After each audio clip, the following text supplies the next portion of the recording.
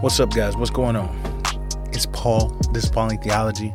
We're back, and we're still on Judges, and we're still on Samson, man. This is the last one, though. This is his legacy. This is what he's left with. And so be prepared.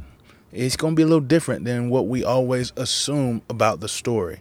So if you haven't checked it out, man, go ahead and read Judges 16:23 through 31. If you have, hey, we're about to dive on into it. What is it talking about? What exactly happens in the story? That's the first thing we always ask. And so let's ask it. What happened? Well, Samson obviously has got captured from last time. And the Philistines are rejoicing, man. It talks about, the writer of Judges talks about saying how they're happy, they're rejoicing, they're celebrating, they're glorying in their God because they have captured their harasser, the Philistine, Samson. I'm sorry, not the Philistine, their harasser of the Philistines, Samson. And so they even said they want to grab him and bring him out to make a show of him. They're like, hey, let's bring him out, man, make fun of him, man, talk to him, entertain us, man, because we got him blinded, he's like a little donkey or whatever, we're a puppet or something on strings. And so they start glorifying in their God because of this. But as they bring him out, with this little boy, and he tells the little boy, he's like, hey, tell me where the pillars of the building in which support this thing is on. I may lean on him and get some rest. And so the boy shows him, and then Samson cries out to God. He says he cries out to the Lord. He says, "Oh Lord God, strengthen me this one last time so that I may take vengeance upon the Philistines for my two eyes." And then it says that he leaned on the pillars of the house.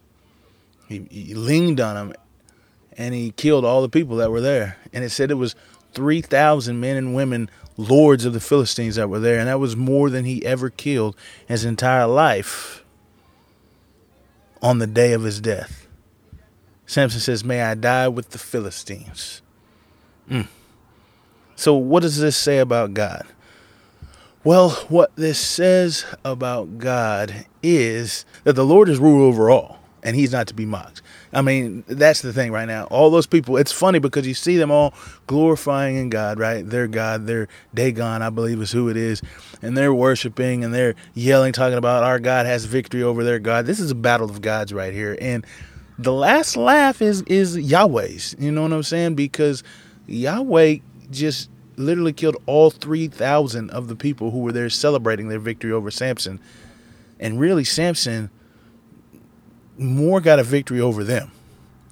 God's not to be mocked, man. He is the ruler over everything. But he's also the sovereign Lord.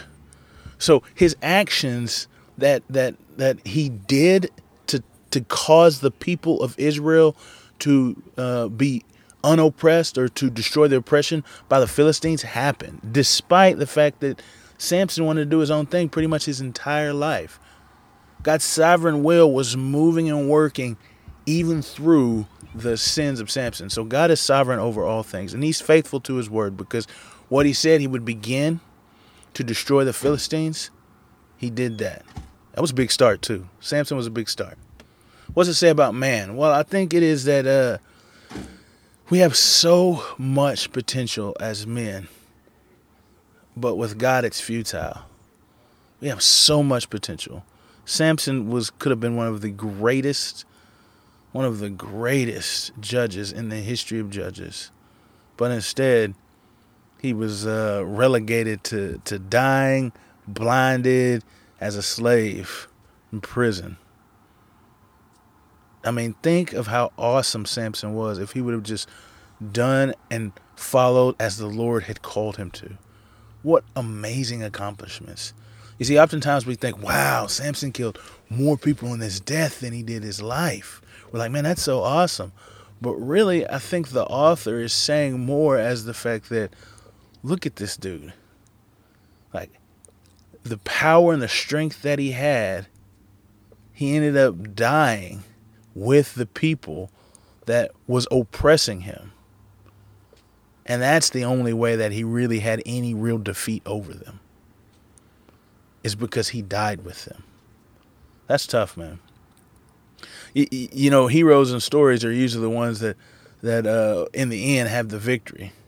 But in the end, Samson didn't have the victory, man. He died along with the people. And that's sad, man. That is sad. What can we find, or what principles can we apply to these truths that we learn? Be an example of the power of God, rather than being made an example by God. Yeah, I think that's the key thing. Is Samson could have been an example of the power of God in a person, but instead Samson was made an example to the world, the potential a person could have, yet fail when they don't serve him. Hey, thanks you guys for listening to this afternoon, this morning, this evening, whatever time it is that you're listening, man. And I hope that we live a life that's better than Samson. I know Samson get a lot of glory because he's power and strong and all that stuff, but in the end, man, he could have done so much more. He could have done so much more. So, don't waste your life, guys. I'll see you in the next episode.